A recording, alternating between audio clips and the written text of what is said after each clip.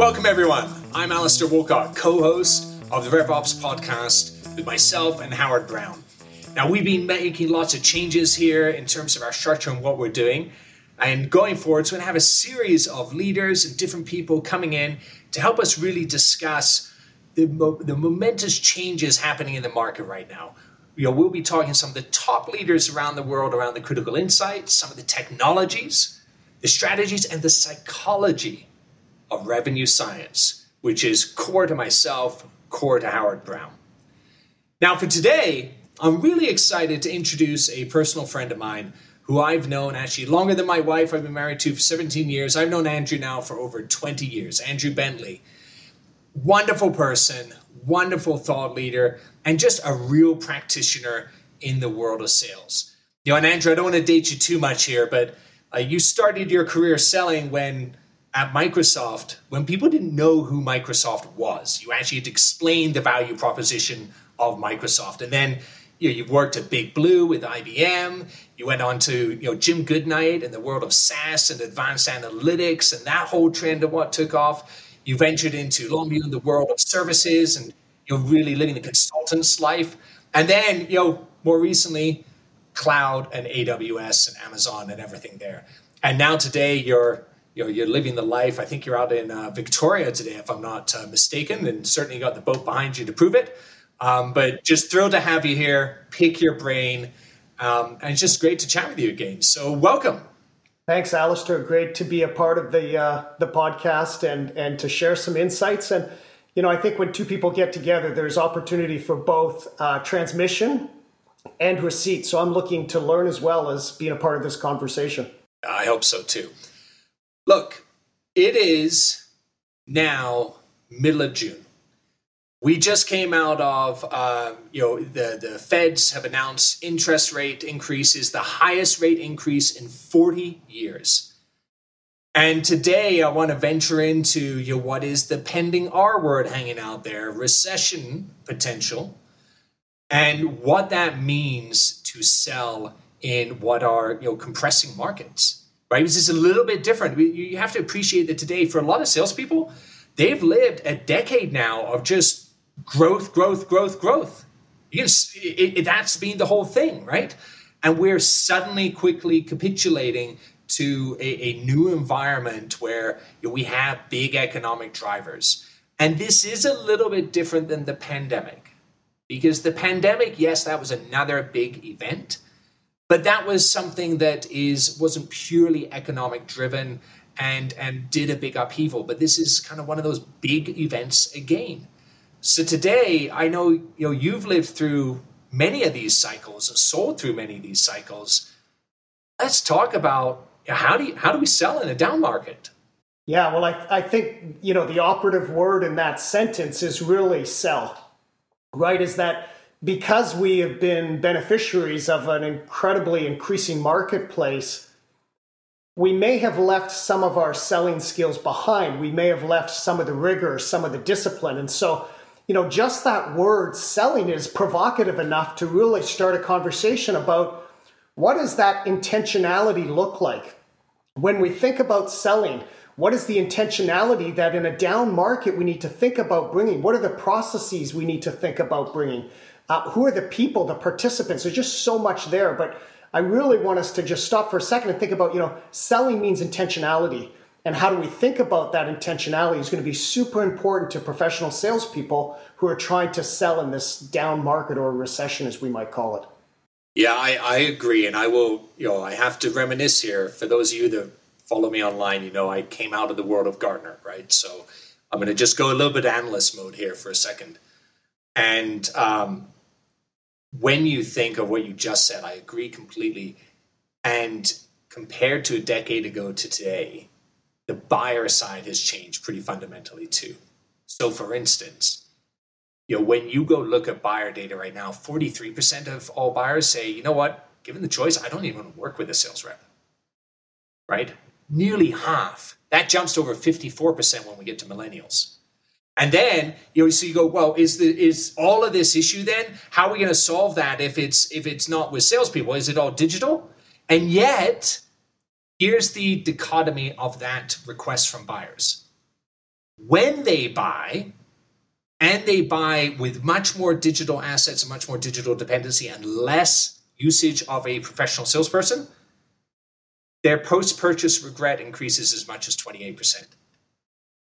So we're sitting there going, wow, they would like this, and they want to have these conversations, and they're turning to all these assets, which the easy answer in a down market is, well, just change your messaging to be how you help do cost optimization, do all of that kind of stuff. But it isn't that simple. It is going to come back to the sales conversation being purposeful, helpful, guidance-based, in the moment that matters, right? It's going to have to be that, because otherwise you're going to have purchase regret.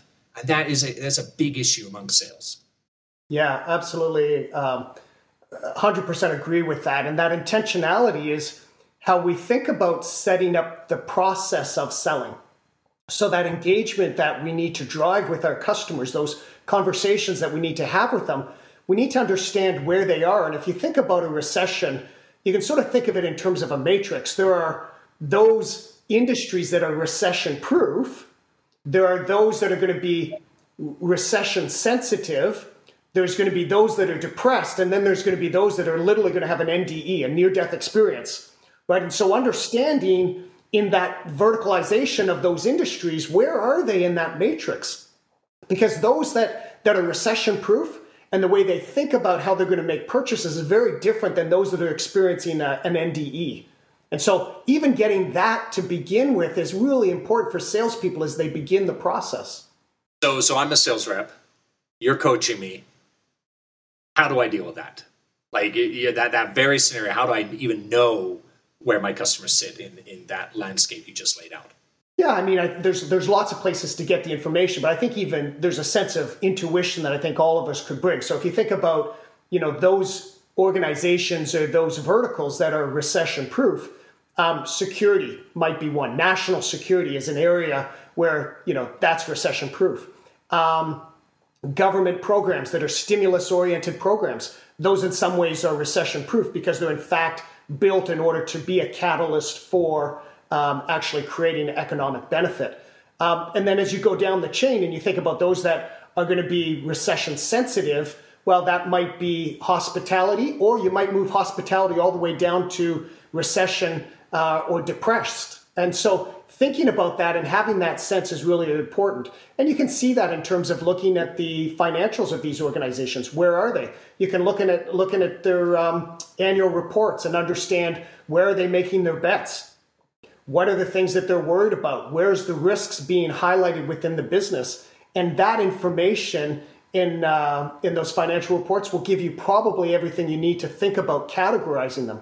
But once you categorize them in terms of whether they're recession resistant or whether they're in a depressed state, then you got to think about what their needs are. They're going to have essential needs. They're going to have nice to have needs. They're going to have postponable needs. And then they're going to have things that are just pure luxuries. And so again, you're thinking about building out a matrix in terms of where do they fit in terms of that potential pressure, financial pressure, and then where does our product fit and where are their business requirements relative to whether it's essential, non-essential, whether it's postponable, or whether it's just a luxury for their business. Yeah, so when I think about that and I think about how would I solve that problem, at scale, right? Like if I had 1,000 sellers I was trying to do, I would certainly, from a RevOps perspective, be really leaning on my marketing department to do, very much the one-to-one, maybe one-to-many ABM, account-based marketing style initiatives, layering in the approach you just said, right? So now I'm actually building out the bespoke customer approach based upon the financial requirements that we are seeing in the recession, and then building a demand gen program around that. Then train the SDRs, getting the guided selling components that line up to each of those verticals.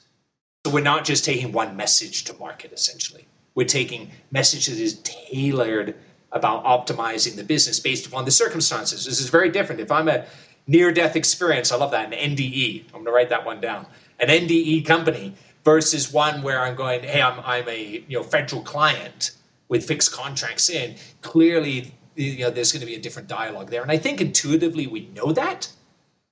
But as sales leaders, we often just put the pressure on salespeople to go, well, you figure it out and do it on the fly, and they're left going, well, you know what, I'm going to resort back to telling people about the product because that's what they instinctively been trained on and enabled around. So it's really going to be, beholden upon marketing, SDR alignment, and then enablement of the steps with guided selling tools that are really going to help them understand that situational awareness of the right message from a near-death experience client all the way through the spectrum that you laid out. And I think for the audience, thinking how Andrew said of, these client verticals, not just a vertical, but how that vertical maps out to the stratification you said, I think is a great piece of advice. So let's talk next. We know who. Now let's talk about how do I engage? How do I get you, an executive at a company to actually want to engage with me in a down market? Yeah, in a down market, I think you've got to think about what they need as an organization. So every company that is going to continue to exist into the future has essential needs. They have business outcomes that they need to drive to. And as you understand those by, again, going through all the mechanisms that you just talked about, then you begin to engage with them based upon whether what you believe you have as a value proposition addresses an essential requirement that they have, a nice to have requirement, a postponable requirement, or a luxury. And then based upon that, you have to make adjustments in order to the way that you address them.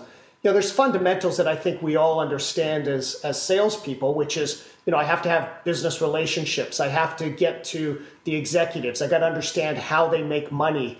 I've got to frame my language and the way we think about our products in a way that makes sense to them, that brings value to their organizations.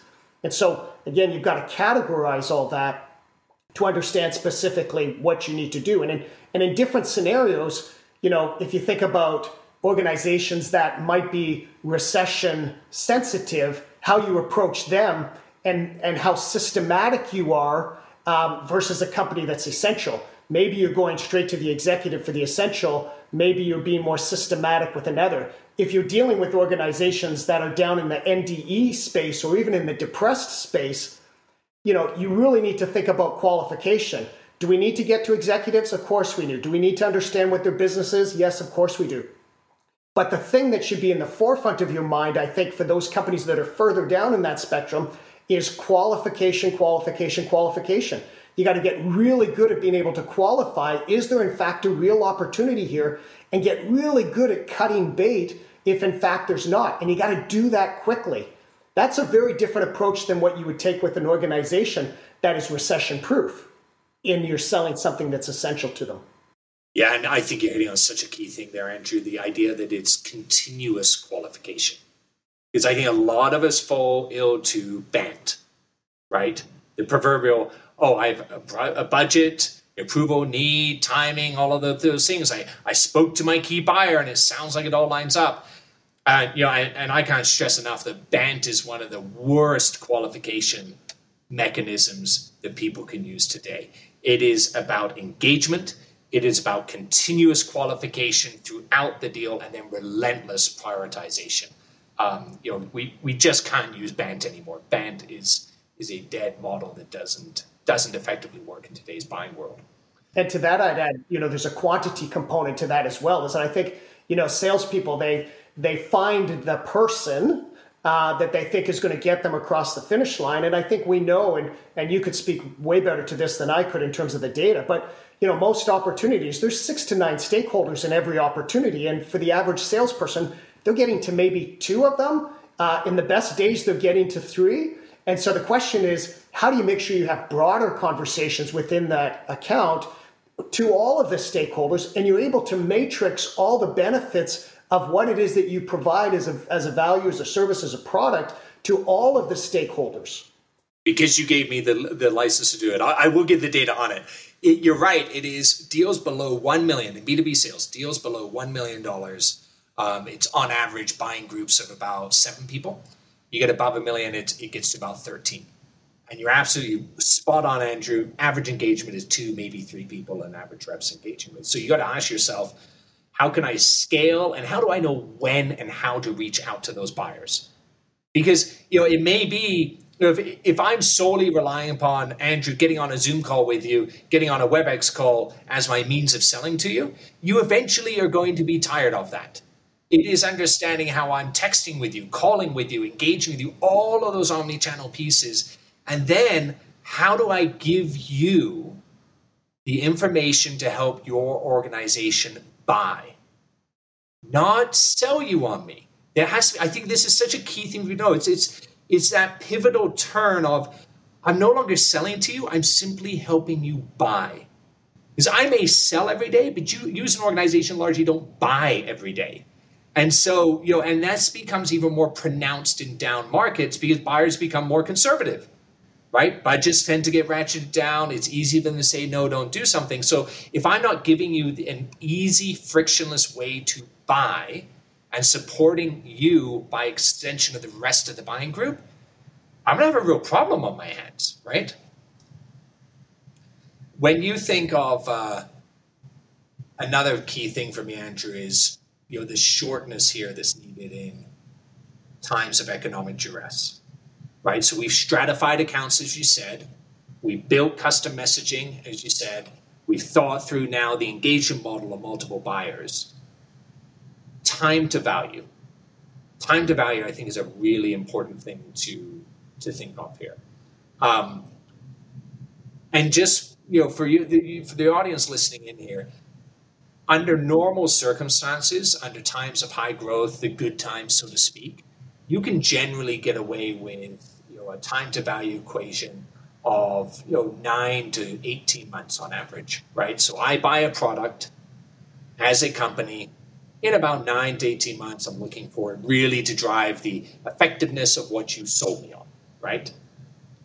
What is very consistent is whenever we get into these cycles where there's duress on the buy side, like that number jumps down to as much as 30 to 90 days.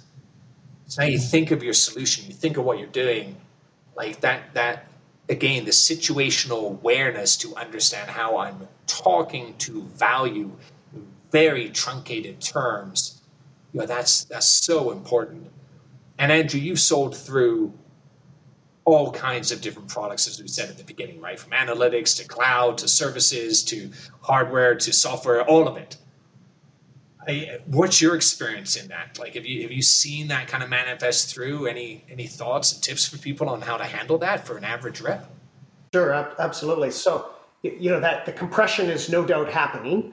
And the great salespeople are moving that calculation of value, if you will, earlier into the sales cycle. So you kind of think about, there's the old buying cycle, but another way to think about it is, you create value, you calculate value, you ultimately help them understand the value or capture the value. And then at the end of it all, you add more value to it at the end of it. But this idea of calculating the value, and again, in a very intentional way. So whether it's proof of concepts, proof of value, third-party validation, all of these tools that we're beginning to use, value calculations, we're getting them into the sales cycle, and we're getting them into the sales cycle in a very intentional way. And we're introducing them at the right time within the sales cycle. There is a heuristic in terms of the way the brain likes to receive information, right? And so at the beginning of a sales cycle, when you're very much in the needs stage of that sales cycle, and you're thinking, what is it that I need? That's the opportunity when you're creating value. So what is the problem that I'm trying to solve for? What is the benefit? What vendors have solutions? That's sort of the value creation sort of end of that. But quickly you move into this idea as they understand what their needs are. You got to start helping them calculate the value and understanding what are the artifacts, what are the capabilities, what tools do you have to be able to help them to calculate the value? Because that time to value equation, they don't want to see it in 18 months. They want to know before they make the decision that they are absolutely unequivocally going to receive value. And they want it quantified in a way that is interesting and sufficient for their business. So if it's an internal rate of return calculation that they do you understand what that number is? And are you bringing that to bear in terms of those tools that you're bringing to bear around calculating what the value is? You bring up a really good point here on IRR, and I want everybody to catch this: the internal rate of return. Because what Andrew did there was that's such a critical insight. A lot of people, when they think of value calculation, what's the first thing most vendors present? TCO, total cost of ownership, right? Now, total cost of ownership is certainly a very good financial mechanism. I'm not here to debate that from a finance perspective.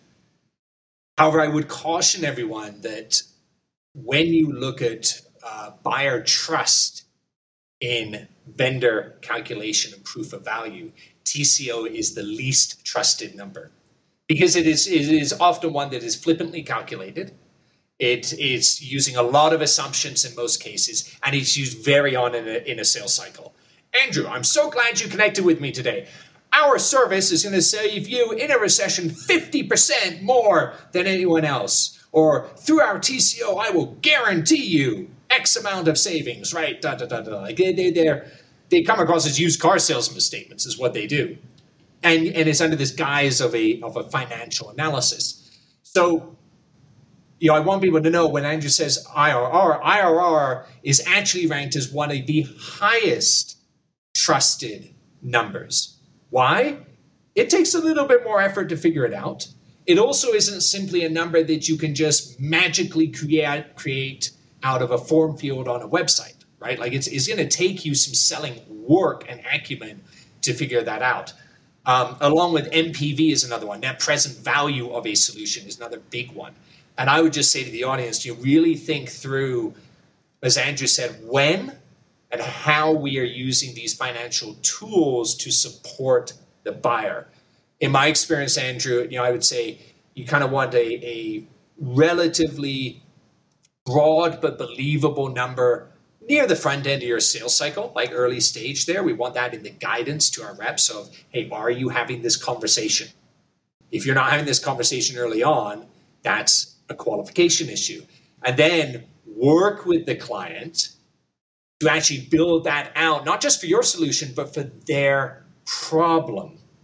So whether they buy from you or not, you're still giving them the same support to figure out their internal rate of return, right? Like that's how you get a buyer to go, I'm going to listen, I'm going to work with you on solving this problem. And now we're stratifying that across our sales stages. So it's hard. That's hard for a seller. I think that's very difficult to do. But it's absolutely hard work. But as a salesperson, like if you're bringing value to your customers, you've read their 10K and you read it often. Like you understand it. You look at the MD&A documents. You understand where's the risk. Where are they calling out risk in their organization? And you're trying to align your value proposition associated with that analysis, because that management discussion analysis piece, it calls out all sorts of really interesting things that you can use in a way that helps them buy. Not in a way that helps you sell, but in a way that helps them buy. And you become a stakeholder in their business. And I've made a point of, and I don't know if this is cheesy or what you would think of it, but I literally try to buy the stock of the companies I'm doing business with. Now, you don't have to take huge positions in them. And in fact, a position that I would take in any company is by no means even material. But the idea of just the fact that I've made a conscious effort to buy 100 shares or 500, whatever the number is, to actually buy shares in that company so that I start getting documentation from them. So I'm curious enough to go and see how is their performance. I'm listening to the analyst calls. I'm reading the documentation, and it really puts you, I think, as a stakeholder as part of what you're trying to solve for. And then the last thing I would say about that is, can you provide a solid commentary on how that company makes money? We talk about this idea of being able to calculate value and we throw around numbers, but if we're just doing it academically, it doesn't hold the same amount of power. You want to be able to actually truly understand their business. How do they make money? If it's an oil and gas company, how do they get molecules out of the ground and how do those molecules get to market? That's part of truly building that calculation, because you understand it more than just academically. I agree with you. The only thing I would argue with is I'm even cheaper than you are, and that's saying something. So I might buy options because they're going to be 1/10 of the stock price. So it's just something I might do there. Pro tip right there. Yeah. Um, well, I love this. Let's, and I know we're going to run out of time, and maybe we'll do some more sessions here as well. But I want to take this up to like really the most basic of human levels as well. Okay.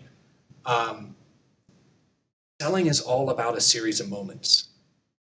It has to be about that. You and I are having a moment right now. We're having a conversation. We're entering into that. Things led to this conversation. Life in general is filled with these moments. But they're fleeting for sales reps. As I said at the outset, right? The amount of time buyers are now spending is down to 17% of a sales cycle with reps. They're desiring seller-free models. Like that, the importance of being on and right in the moment of conversation is so critical. And I would suggest in these times of economic duress, it's very easy for buyers to give way more flippant answers to why not to engage. Look, budgets are frozen right now. I'm busy. We're just not buying. I got the incumbent things. We're not changing, right? Like all of the classic roadblocks just get amplified even more to the poor old sales rep as we're in times of economic duress. Again, you've run and helped hundreds, maybe thousands at this point of reps around the world, Andrew, through 3 decades of doing this. How do you help them have better moments? Like, how do you just help a rep have a better conversation? Yeah, I think for me, I've always said to salespeople, and when I've done sales interviews, they've always said, well, what's your sales methodology? Is it QBS, question-based selling? Is it executive selling? Is it spin? Challenger model? Everybody wants to know what your sales methodology is. And I say, quite honestly, the simple answer is my sales methodology is to have better conversations with the people that I'm potentially selling to than my competitors. And to have a better conversation, I think it was Jim Collins who said that his professor once said to him, he said, Mr. Collins, you would do well to show up less interesting and to show up more interested. And I think the way I have translated that into the sort of the guidance I give to salespeople is smart, curious questions. This idea of, what keeps you up at night, or this idea of throwing things at the wall and hoping something sticks, that's not an engaging conversation. But when somebody shows up and I start to have a question and conversation with them that's smart and that's curious, all of a sudden there's a level of engagement. And so I think that's the first thing I would say is to understand what smart, curious questions look like and be able to host a conversation in a way that provides that capability. And then the second thing I would say is, and this only depends if you have low volume of accounts. If you have a tremendous amount of accounts, this is much more challenging. But try to provide value to your customers out of cycle. And what I mean by that is, before there's an opportunity, are you somehow trying to connect with these people? Are you trying to bring value to their life in a way, in their business, in a way that they actually recognize it's coming from you? Not in cycle, not when there's a PO, not when there's an RFP, not when there's something at stake, but this ability to build friendships and to build curiosity with these organizations and with these people out of cycle. I love those things. And, to contextualize that, I'd say to the RevOps specific world, you're really talking about not just guided selling experience. You're talking about the totality of end-to-end revenue production. Because what makes a company ultimately buy from another company is there is empathy. Empathy isn't sympathy. Empathy is the understanding of your situation and helping in that situation. It is being curious to understand that, to use your words. And then, where does a lot of that information actually sit? Because that actually, what you just said, sits in companies. Have you gone and got that information from your customer success teams that have actually dealt with that customer all the way since you sold them last? And actually done a knowledge extraction there to figure out, what would be the right moment and the right conversations to actually help them in a meaningful, constructive way. And by the way, if you don't know, why not ask your sponsors, ask your buyers, say, look, I don't know these things. Andrew, could you help me?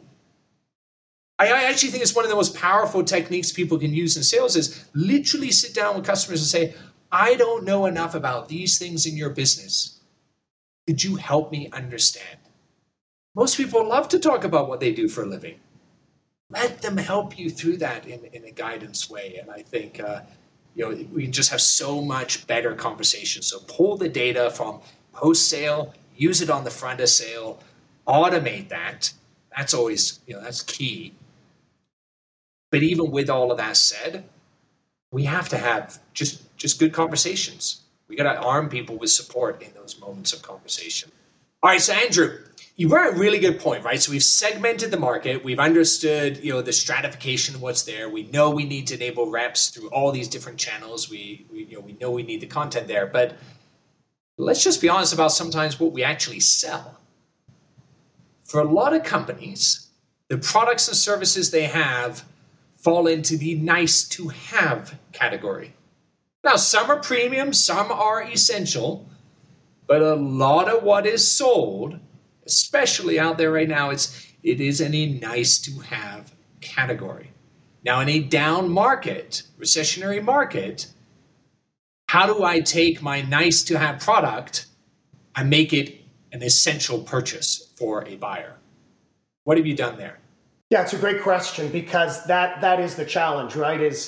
What are the actions, or what is the selling posture that I would assume in that scenario? And I think in a market that is a nice to have product, it has absolutely intrinsic value to the organization. There's no question about that. It has intrinsic value, but it's still in the nice to have category. And in a recession sensitive environment, how do I begin to have a sales motion within that company? And I think we have to think about iterative sales. And so whether we think about POCs, proof of concepts, whether we think about assessments, whether we think about MVPs, Amazon AWS does something that they call working backwards exercises, which is this idea of to say, let's cast a vision into the future and imagine, 2 years from now, what could be realized with a solution. We build back with an FAQ, frequently asked questions. We do a press release, and we really start to build out that vision. The whole point of that is to create some iteration around the sales process. It's not a binary, will you buy it, will you not buy it, but I'm beginning to engage you around some more value creation for the solution that I'm building. The second piece to that, I think, is you have to think about having relationships within the business. Is that, again, there's 9 to 13 stakeholders. All of them have a say. All of them have a lens on the business. You've got to ask yourself is, do I have relationships that are significant, sustainable, meaningful with people that actually are the stakeholders of the business, meaning they have a say in what the business decision is, not the technology decision, but the business decision. And so those two things about how do I sell more iteratively into the organization, and do I have sufficient business relationships with the people in the business, not simply in the discipline that I'm selling to. And I'd be curious in your thoughts here. When you think of, because you're talking about pulling value from tomorrow forwards to today, right? Where we're actually essentially bringing that forwards and demonstrating what it does to companies. But one thing we learned really well that worked coming out of COVID, and when that first happened, right, where everybody was suddenly like, my goodness, lock everything down because you got no idea what's going to happen next, like in a month from now. What companies did well in that time of quick duress that sold well was they said, all right, look, there's an economic reality that is front and center, and that is probably one of optimization, right? Like it's going to be a leading conversation right now, the classic OpEx versus CapEx. How do I just drive right value right now? We spoke of speed to value earlier, but just economics of the reality that I'm in this moment. But what the breakout companies did well was they then helped those customers go, okay, look, I'll optimize and help you right now, but I'm bringing forwards value that's going to allow you to now come out of this thing and accelerate your peer group. I'm going to help you future-proof your organization for where you're going to need to be in Q2 of 2023, right? So this is very idea, I think, of what you're talking about, of bringing forwards the vision from Q2 2023, but wrap it around this nearness of, hey, I can make a result now, but I'm now also setting you the stage to bring that forwards in terms of giving you the competitive edge. And I think that's, again, going back to this situational awareness of the buyer, understanding the behaviors, understanding who to engage with, and then supporting them through that buy process, right? Supporting them in the moments that matter when they buy, correlating around the business situation that they are in that moment.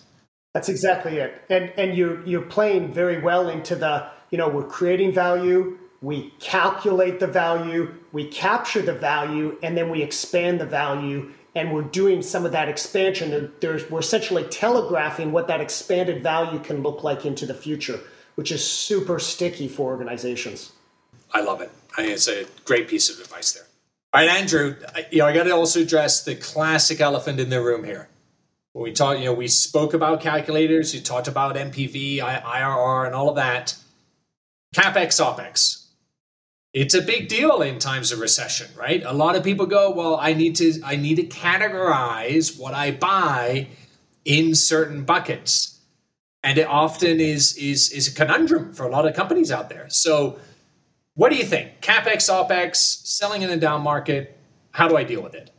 Well, the first way you deal with it is you have to know the organization that you're selling to is what matters to them. And you can't make the assumption that it's an oil and gas company and all they care about is CapEx, or it's a highly regulated organization, therefore it's all CapEx. We want to buy more assets so we can increase the rate. That old way of thinking is exactly that. It's old. And so first off, you got to understand what does the organization care about. But then you got to think about, there are mechanisms, there's creativity that you can use. And I think about a good example is the cloud being probably the best example of all, is that when you think about cloud consumption, traditionally it would be consumed as OpEx, right? It's an operational expense. Everybody recognizes it for that. Right. But in fact, based on IFRS, there is a litmus test for what actually defines an asset that can be capitalized. And so in the cloud scenario, you could have consumption that is actually capitalized. And how do you do that? Well, sort of the litmus test is threefold. Number one, is it a discrete asset? Meaning, is it serialized? Can I point to it? Can I say that's mine? And that's exactly what you can do. You can say that server in that data center where my workload runs is in fact a discrete asset dedicated to my use. And so it checks that box. Number two, is it resellable? Well, there's something called reserved instances as an example, where in the cloud world, you can buy reserved instances and you can actually resell those cloud reserved instances. So therefore, it's a resellable asset. And then thirdly, there's a life expectancy associated with that. And 3 to 5 years or whatever it be. You can sign a contract that says I'm going to buy reserved instances for 3 to 5 years. They're going to reside in this region, in this data center. Boom, all of a sudden you've now created a capital expense, which was previously an OpEx. And so the salespeople that understand exactly what the organization needs and how they need to be able to consume products and services, whether it's CapEx or OpEx, and then the ability to bring that creativity and the wherewithal. I've had some great conversations where I've brought somebody from our finance team to talk directly with the CFO or the VP of finance. And all of a sudden now you're having a completely different discussion than you were on a speeds and feeds basis. And you're building another route, another opportunity to build a relationship with somebody in the business. Yeah, and I think if I take this to an average seller, right? You're framing up here what is going to be one of the most classic objections you often get in a down economy. Well, right now, I don't have the budget, right? Like I'm screamed at, to cut, to hold, to do all of those things. Okay, what aspect of your budget? Because when most buyers say that, what they actually mean is my operational spend. That's typically what they're referencing, because they often don't actually have huge amounts of capital separation on site that, but the business does.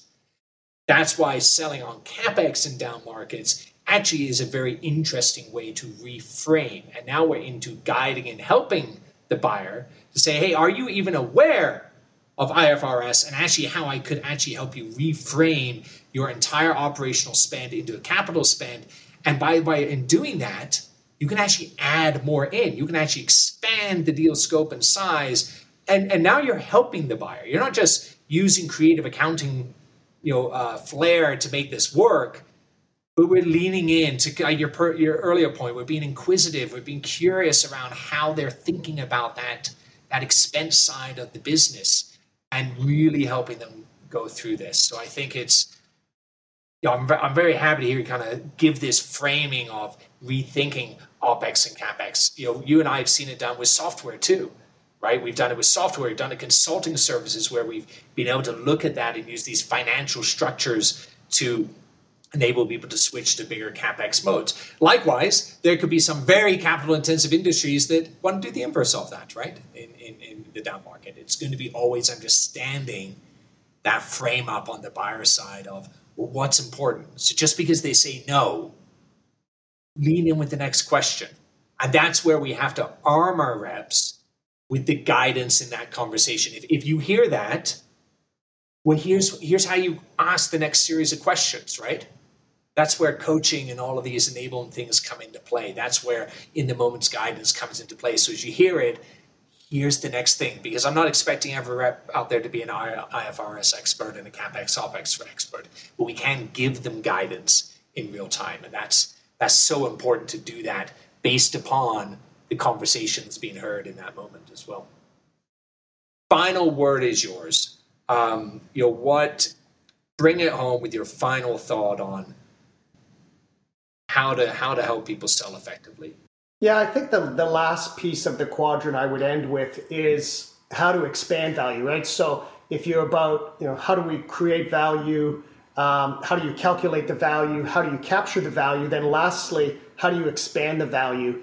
And I think, in a down market, that's a great opportunity for organizations. If you've already got a beachhead or if you've already got a footprint in there, how do you think in terms of those concentric circles of additional value that can be brought to the customer? It's an expensive proposition to go find another vendor. It's an expensive proposition to go find another product or another whatever. And so if you can think about how do you expand value within that organization, and sometimes it's not just a product and service. Sometimes it's connections that you're bringing to bear for their organization. Sometimes there's not a pure revenue opportunity in that, but it's this idea of how do I continue to expand value? Because in the down market, as you expand the value that you bring to organizations, that will serve you so well in the future as you think about your career longer term and you think about the relationship that you're hopefully building with this company for the long term. I love it, Andrew. Well, that's it for today, everyone. Andrew, thank you so much for being with us. For those of you listening in, please remember to subscribe, rate, review. And if you ever have the suggestions on future podcasts or questions directly for Howard, Andrew, myself, or any of the team, reach out to us. But we can't thank you enough and wish you all the best on selling in a down market. Andrew, appreciate it. Thanks, Alistair.